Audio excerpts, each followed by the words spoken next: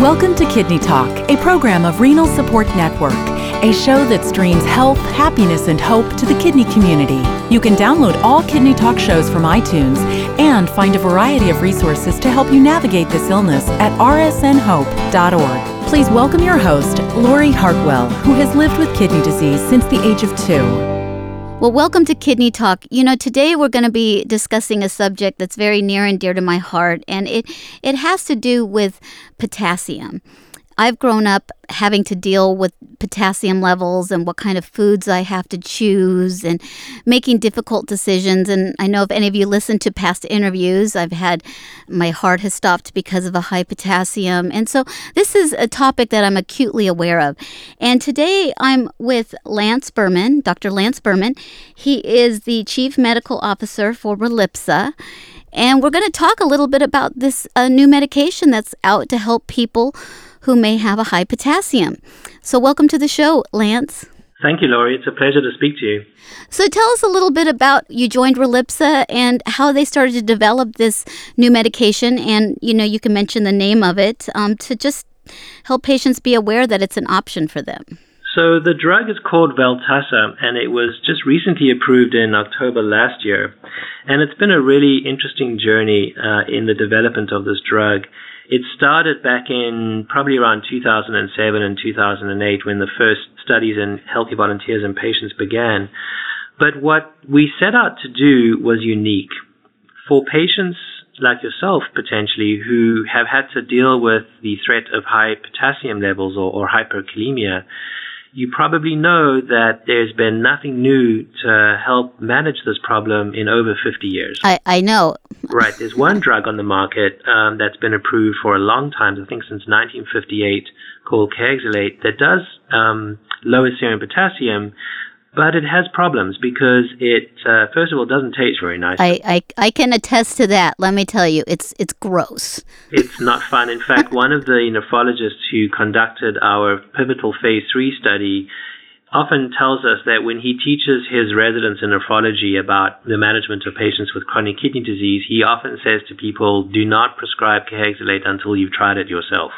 Oh, that's funny. How many people actually, abide by that? Because, one of the other things people don't often consider when prescribing, Kayexalate is you're sick, you're probably having some kidney problems, which, you are having kidney problems, which sometimes can leave you nauseous to begin with. So the idea of drinking something disgusting, and I've had my fair share of Kayexalate and, very grateful that it was there to lower my potassium. So I'm here to tell the tale, but also glad that there's an alternative. Yeah. And so we were trying to solve for three real problems. The first is we wanted to be sure that the drug we were developing would give physicians and patients the confidence they needed to know that this drug was going to lower their potassium and keep it controlled. And the reason why that was our first goal was because there really isn't a lot of information that's published based on research with Kayexalate to show that Kayexalate actually does that. There's not a lot of data around. So the first thing we had to do was to do the right research to show people that this drug was going to confidently lower and control potassium. The second thing we wanted to try to achieve was to design this drug in a way that it was going to be well tolerated so that people could use it over the long term to manage and control their potassiums without lots of the gastrointestinal side effects that people complain about when they get Kayexalate. And one of the most important gastrointestinal side effects that people complain about is very severe constipation. And the problem with Kayexalate is that it typically swells a lot when you mix it with water, and so it doesn't move through the gastrointestinal tract very easily and causes very nasty constipation. So much so that what some hospitals do is they mix it with some sorbitol, which causes a diarrhea, to try to ease that constipation, but also try to improve its efficacy. And some of that diarrhea can be pretty severe. That's just lovely. I mean, you have so many other issues because when you're getting a medication for a high potassium, you're in for other issues, obviously, in the hospital. So it's not a fun thing to have to be treated with in an ER setting. And the other more rarer issue with Kayexalate is that it has been known to cause colonic necrosis, which is a term used to describe an inflammation and some death, if you like, of the tissue lining the colon. And when that happens, you can perforate the colon, and the complications associated with that are very, very severe and carry a very high mortality rate. About 30% of people who develop this complication on Kehexalate can actually die from it. And it can even happen after 1 or 2 doses. And the reason why it happens, they believe, is because the crystals of the Kehexalate drug can sometimes get caught up in the tissues lining the gut, which causes an inflammatory reaction, the necrosis of the tissue and the perforation. So we wanted to be sure that the drug we designed would have very different characteristics so that it would flow through the gastrointestinal tract more easily, so that it wouldn't break down into small particles that could be absorbed, and that it wouldn't cause inflammation in the gastrointestinal tract. That was very important. And the third thing that we were trying to solve for is the mechanism by which these drugs potentially lower potassium, and I'll briefly explain that. So essentially what these drugs do is they swap positive charged ions. So as you know, potassium carries a positive charge. Mm-hmm. In order for the drug to bind that potassium, it's got to give off a positive charge. And so what Kehexalate does is, in order to bind the potassium, it gives off sodium. And the problem is that when you give off sodium, you essentially load the patients up with sodium. Sodium is very easily absorbed from all over the gastrointestinal tract. And where sodium follows, or salt, water follows.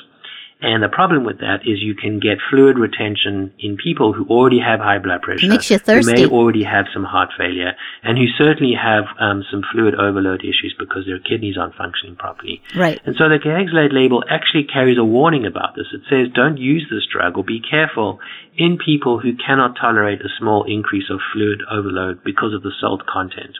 Wow. So we had to come up with a way of being able to bind the potassium and give off another positive ion that wasn't sodium. And what we chose was calcium. And I'll come back to why that's a good choice. So those are the 3 things we had to set out to achieve, and why we believed there was an important opportunity to do something better for patients. Well, it's always interesting to me because I never knew that salt was the binding force in Kehexalate. And as a patient, they're trying to give you sodium to remove fluid, and then they wonder why you keep gaining fluid. So it's like this vicious cycle, and you never seem to get out of it. And it's so difficult because I know for a fact, Dr. Belding Scribner, who was one of the founders of dialysis, was a big advocate of sodium, understanding sodium and what it does. And if you have too much sodium, it is impossible to control your thirst. It's just the body's mechanism. So it's setting the patients up for failure on so many levels. They may not have a cardiovascular event because of potassium, but they can have one as a result of fluid overload. Absolutely. So it's, you have to always, when you take a drug, and I know this from personal experience, you have to always, weigh the risks and benefits of anything because it's life-threatening. But, very interesting for you to tell me about that. So how often do people take the medication? Like I know Kehexalate is on an emergency situation, or, you're trying to get you to surgery and lower your potassium, or who knows what the issue may be. But is this medication for emergency uses or more of to keep the potassium normal? So this drug is taken once a day, and it's fairly simple. It comes in a little packet. It comes in a powder format. You mix the powder in a small amount of water in a glass, and you mix it up, and it forms a little suspension. It doesn't really have a taste, and you drink it and take it once a day. So it's fairly convenient. It doesn't require a loading dose of 3 times a day, for example, before it starts to work. You can use this once a day from the get-go. And the nice thing about how we developed the trials, we wanted to show the FDA, but also importantly, we wanted to show physicians that this drug can be used both in the long term as well as in the short term. And so there's 2 different types of scenarios. The first is in the long term, particularly in cases like yourself, for example, where someone has poor underlying kidney function, or even has been on dialysis or transplant, maybe less so from a transplant if the kidneys are working well. The underlying problem that causes potassium to rise isn't necessarily going away, and it might even be getting worse. And so the need to be able to consistently control and maintain control of potassium over the long term becomes a distinct advantage. And so the clinical trials that we did demonstrated this, and we published them in some of the world's top journals, and showed that you could, even up to a year, we could keep potassium controlled very nicely when it's used each day. And so it's perfectly designed to work in an outpatient or setting where patients can dose at home over the long term. The other potential way this could be used is in a hospital setting. And we should talk a bit about this because there are a couple of options that patients can have, and it sounds like you may have experienced some of these in the past. When a patient has a very, very high serum potassium level, obviously the major issue you're trying to deal with, other than the muscle weakness and so on, is the potential to have a fatal arrhythmia. Mm-hmm. And so what happens when a patient gets to an emergency room with a very, very high level of potassium is the doctor has to do something that's going to work in minutes. And there are two things that they can do. The first thing is they can put an intravenous infusion of something called calcium gluconate. The calcium in the infusion helps to stabilize the heart muscles from having an arrhythmia. Mm-hmm. The second thing that the physician will do is they will also then provide intravenous insulin.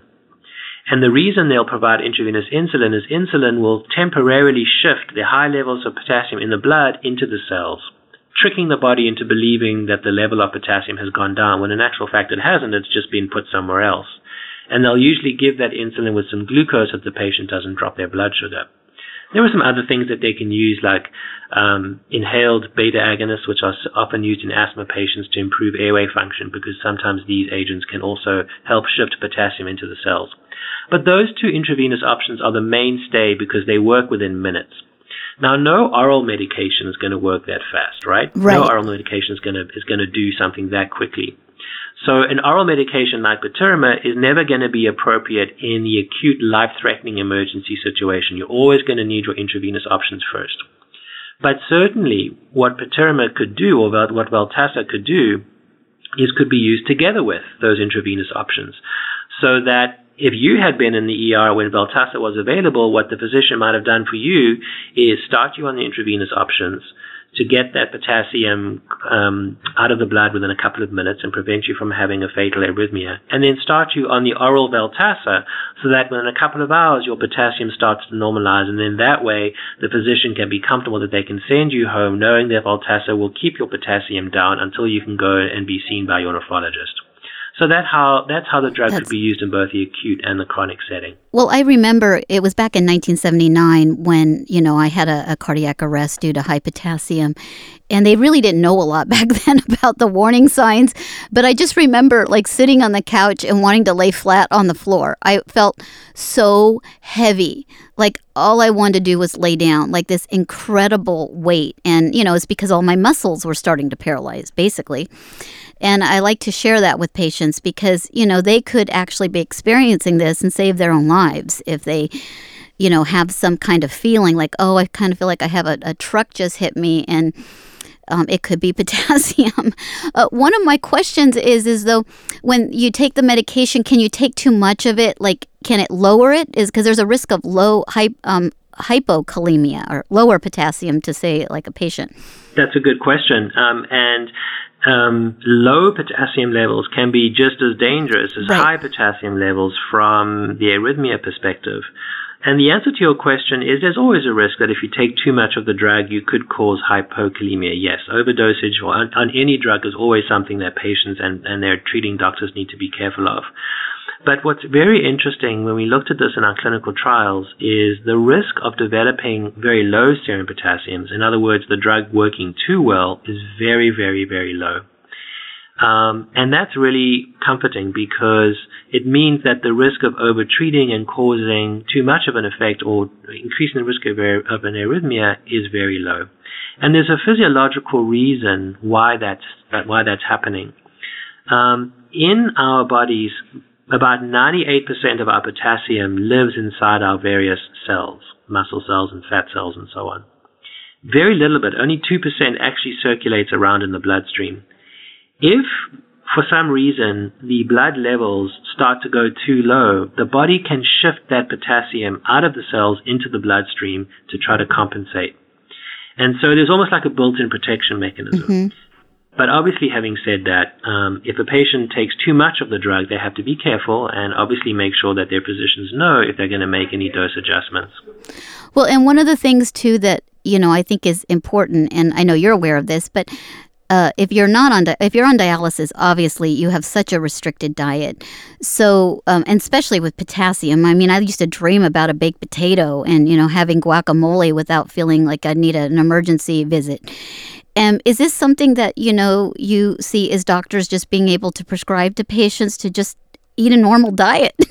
I know for me too, as somebody on dialysis, if you want to get a transplant, if you need to have any weight loss, it's very difficult on the renal diet because you can't have too many fruits and vegetables. So there's so many, hopeful moments here for people who have kidney failure to be able to just go to a party and not stress out. It's so interesting. I read your previous article about how you dialyzed potatoes. I thought that was so interesting and so ingenious. But, I think the question you raise is a big one we get from physicians who particularly look after patients on dialysis, because exactly as you've said, patients on dialysis are trying to restrict so many of their various fluids, salt restrictions and so on, that there's not a lot left that they can eat. And what some patients do is they are told they've got to stay away from salt, and so they use salt substitutes which contain potassium. And so and then they're told to stay away from high potassium foods, and guess what? That's all the healthy stuff, right? That's all the vegetables, the leafy salad vegetables, some good dairy products. And so it's you're not left with a lot of healthy foods that patients can eat. And so malnutrition in dialysis patients becomes a really, really challenging issue. So we do get this, and I think there is a lot of hope here. But let's talk a bit about it in more detail, because it's a little complicated, right? Veltassa works by removing the excess potassium from the body. So if you take in excess potassium through the diet, and if you are being treated with Veltassa, then that excess potassium should then be removed. So I think there's hope. But it's also important to remember that some of that excess potassium from the diet may still be absorbed into the bloodstream before Veltassa has a chance to remove it. And so patients should always talk to their doctors first about altering their diet before they do so. Mm-hmm. Because if holiday time and there's some fantastic desserts, or it's springtime and there's watermelon, or it's tomato season, we need to be a little careful about eating all of that stuff without being careful, because you may get a sudden spike in potassium, and Veltassa may not have a chance to remove all of that in time. So one should always be sure that one talks to one's dietitian or physician before making adjustments to one's diet. I think that this is, a big issue in patients with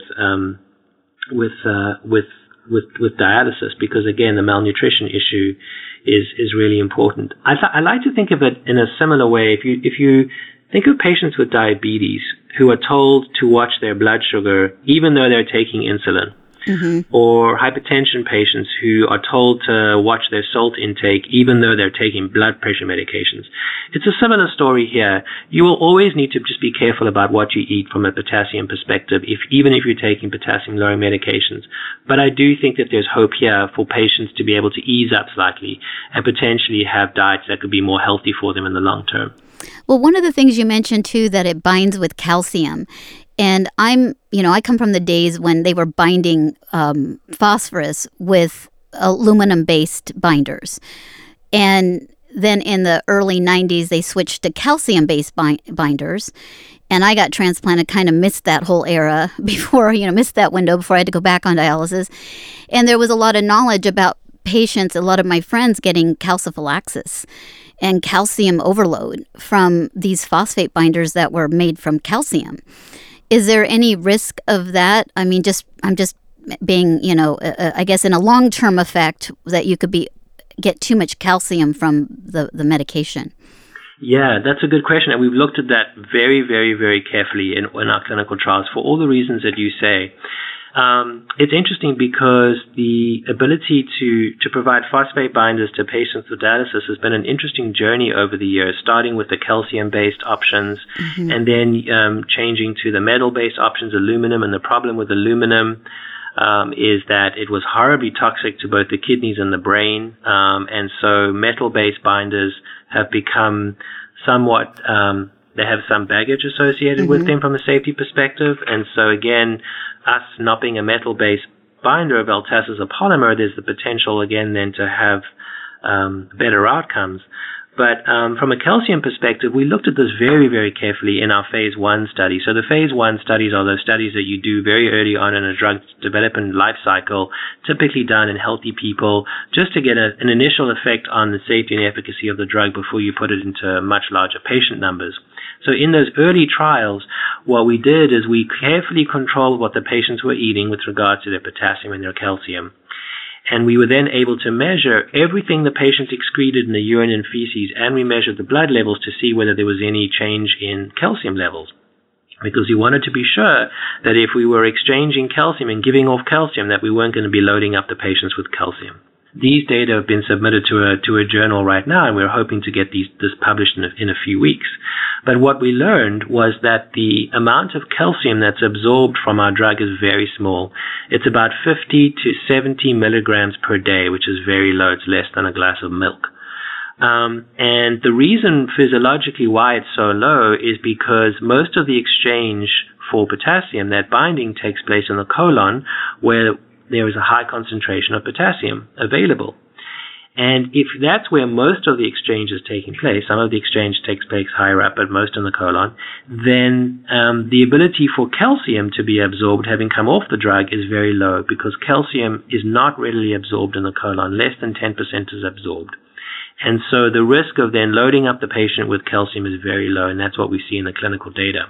But there's something else that's emerging now with this drug that's beginning to be very exciting, and we're just starting to learn more about this. And again, we've also submitted this to a journal for publication. And this is that when the calcium comes off the drug in the colon, it also starts to bind up some free phosphate, which gets excreted as calcium phosphate. Mm-hmm. And the benefit of that, and we've seen some of this in our early dialysis study, is that we actually see some phosphate reduction in the bloodstream, which could also be beneficial in dialysis patients. And so there's all sorts of exciting ways this drug could potentially be benefiting patients that we have to learn more about. Maybe you don't have to take another phosphate pill. That's what I hear when you say that. Oh, look, I don't have to take another pill. Yeah. So obviously, before we could ever make those sort of statements, we would need to do the right sort of research to fully understand it. Yes, it's so interesting because I've seen the evolution of the kidney field since 1968. So, anything's possible. And, people with kidney disease in all families are so grateful for people who innovate and create new things. I have one question, though. I was thinking, we talked a lot about dialysis patients. I'm thinking about people who don't need dialysis or have a transplant, and they may require blood pressure medicine. And can you talk a little bit about, some of the blood pressure medicines that may not be available because of the risk of high potassium, and that may be limited as a result of having another option? It's amazing how much you know about this disease area, given that you've experienced it and how much reading you've done. It's just terrific that you are championing this. It's just terrific. I have an honorary PhD from the School of Hard Knocks. You certainly do. I just think it's terrific because it makes the work that we do so much more meaningful. So, Laurie, the issue here that you're pointing to is the treatment of patients who have renal failure before they get to dialysis. And there's lots of those people in the U.S. We think there's about 3.5 million people in the U.S. who have chronic kidney disease before they get to dialysis. Yeah, stage 3, stage 4, and blood pressure is going to cause their kidney failure eventually if they don't manage it.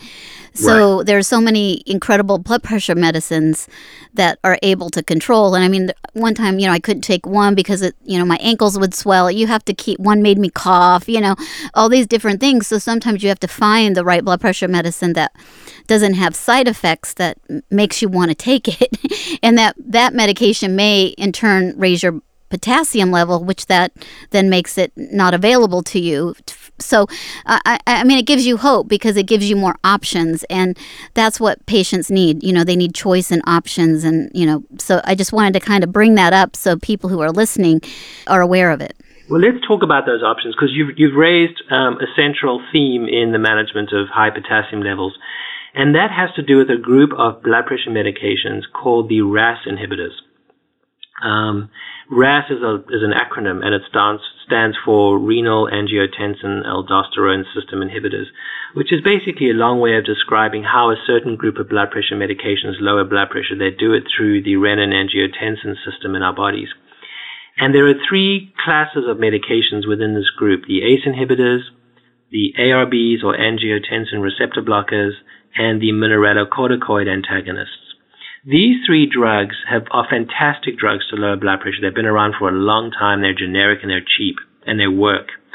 But what's also been found with these drugs is that they actually slow the progression of kidney disease and improve survival. So these drugs have fantastic benefits in patients with both chronic kidney disease but also patients with heart failure, because they improve survival in heart failure patients and they prevent or slow the readmission rates for worsening heart failure. So these drugs have phenomenal benefits beyond blood pressure. The problem with these drugs is that they raise potassium. And so what most physicians do, in fact, the Kidney KDOQI guideline number 11, actually recommends that if a patient on these medications develops high potassium, these medications have to be reduced, the dose has to be reduced, and if that's not sufficient to control the rising potassium, they have to be stopped. And so what physicians are struggling with is, how do I get the benefits of these drugs for these patients without necessarily causing hyperkalemia? And if they become hyperkalemic, then I've got to pull back on these medications and these patients don't get these benefits. So it's a real conundrum for most physicians. The potential to now be able to control potassium so that patients can stay on these medications or get back on these medications really opens up a whole new set of possibilities for these patients who couldn't get these medications in the past. And in our clinical trials, while we didn't look at the benefit long-term of whether or not staying on these medications is beneficial, because those usually take long studies, what we did pre-specify in our trials is, as a result of controlling potassium, how many people could actually stay on these medications versus those who were on placebo and couldn't control potassium and had to come off. And we learned that many more patients were able to stay on these medications. And so the question is now, can we offer these patients more hope to be able to go on these medications and potentially improve their outcomes over the long term? That to me is going to be the next frontier. Well, and I think it's just amazing, because throughout my life, all I've ever tried to do is just stay alive till the next miracle happens. You know, I've had 4 transplants. I was on dialysis for 13 years, and I've had over 50 surgeries. And it's just so hopeful. And, you know, I tell patients that all the time, is that there's so many people working behind the scenes to improve our lives. And sometimes we just walk in the doctor's office, or we just see a very, very tiny piece of the puzzle. And, you know, the more we can become educated and be, you know, sign up for a clinical trial if it makes sense for you. You know, we all need to be somewhat guinea pigs to help the future as well. And, you know, for this particular potassium binding medication, it just seems like patients are going to benefit so much. Like they'll see it immediately. You know, sometimes we take a medication and we just, you know, if we knew we were going to live this long, we would have taken better care of ourselves. I mean, that's the common message with phosphate binders, because you don't see the immediate, you know, result of it. So, you know, in wrapping it up, well, so how do patients, you know, do they go to their doctor? You know, how do they learn more about potassium, this potential medication, and, you know, learn their options? So the first place I would suggest is there's a website, which is always a good place for people to read up. It's Veltassa.com. It has information about the disease and the drug so that patients can understand what it's about. And then I would really encourage patients to take that information and ask their physicians about whether or not this drug may be helpful, may be suitable, can they use it with their other medications. And there are many websites that we have in place that help physicians understand the disease and how to use the drug as well. But, you know, you touched on something about, which I want to just talk about, which is about the commitment that companies like us, like Relipsa, make towards developing drugs. It's not just about the drug that we're developing. It's also about doing something that can actually have a benefit for patients, because it's one thing to spend billions of dollars and a lot of time developing and researching new drugs, but if they're not going to help patients and if insurance companies won't pay for them, there's no point in embarking on that expense and time. So our commitment to the patients goes beyond just developing a drug that the FDA is going to approve. We have to make sure that the patients can get the drug. And so what we have done at Relipsa is set up a system called Veltassa Connect. Basically what happens is that if the physician decides to prescribe the drug to the patient, that prescription goes to Veltassa Connect, and it's essentially a patient support service. And it has three real benefits. The first is it'll make sure that the drug is affordable for the patient. And this is important because different plans have different coverage levels and different costs to different patients. And we want to make sure that patients don't pay more than $25 copay. So we try to make sure that this is affordable, given that these patients are often on many different medications.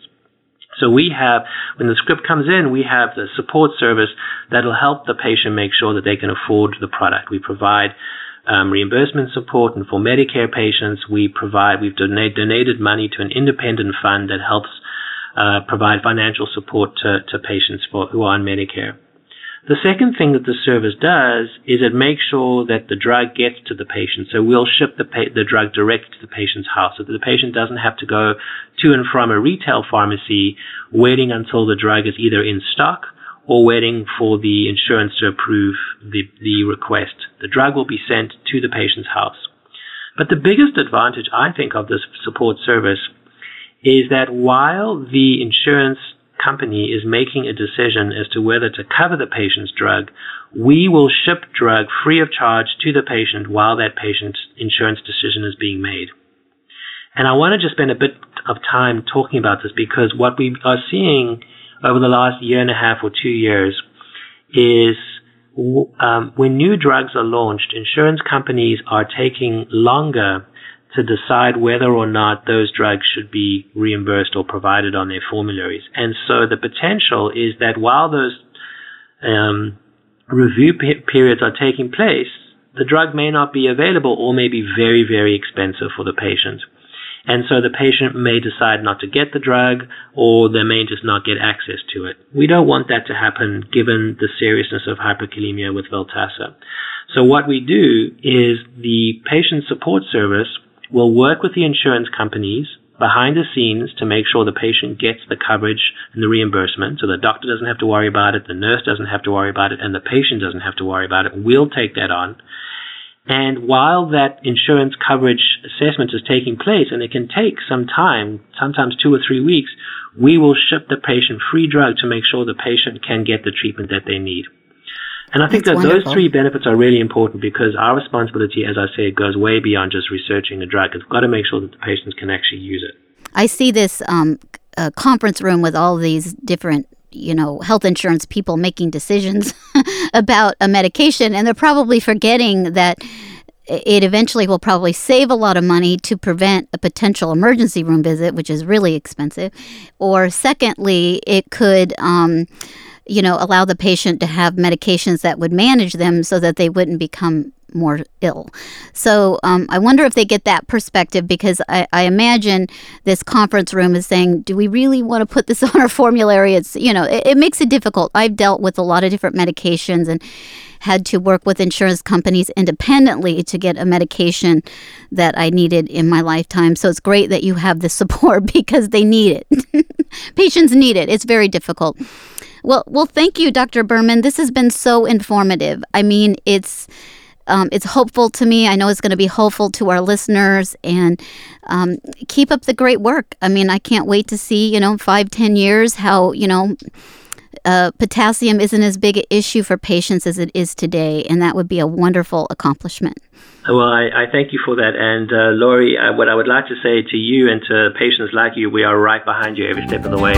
Thanks for listening to Kidney Talk, a program of Renal Support Network. Please make sure to find us on Facebook or sign up for our newsletter at rsnhope.org.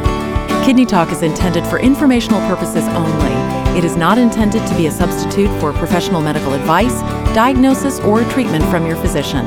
Always seek the advice of your own healthcare provider regarding your medical condition.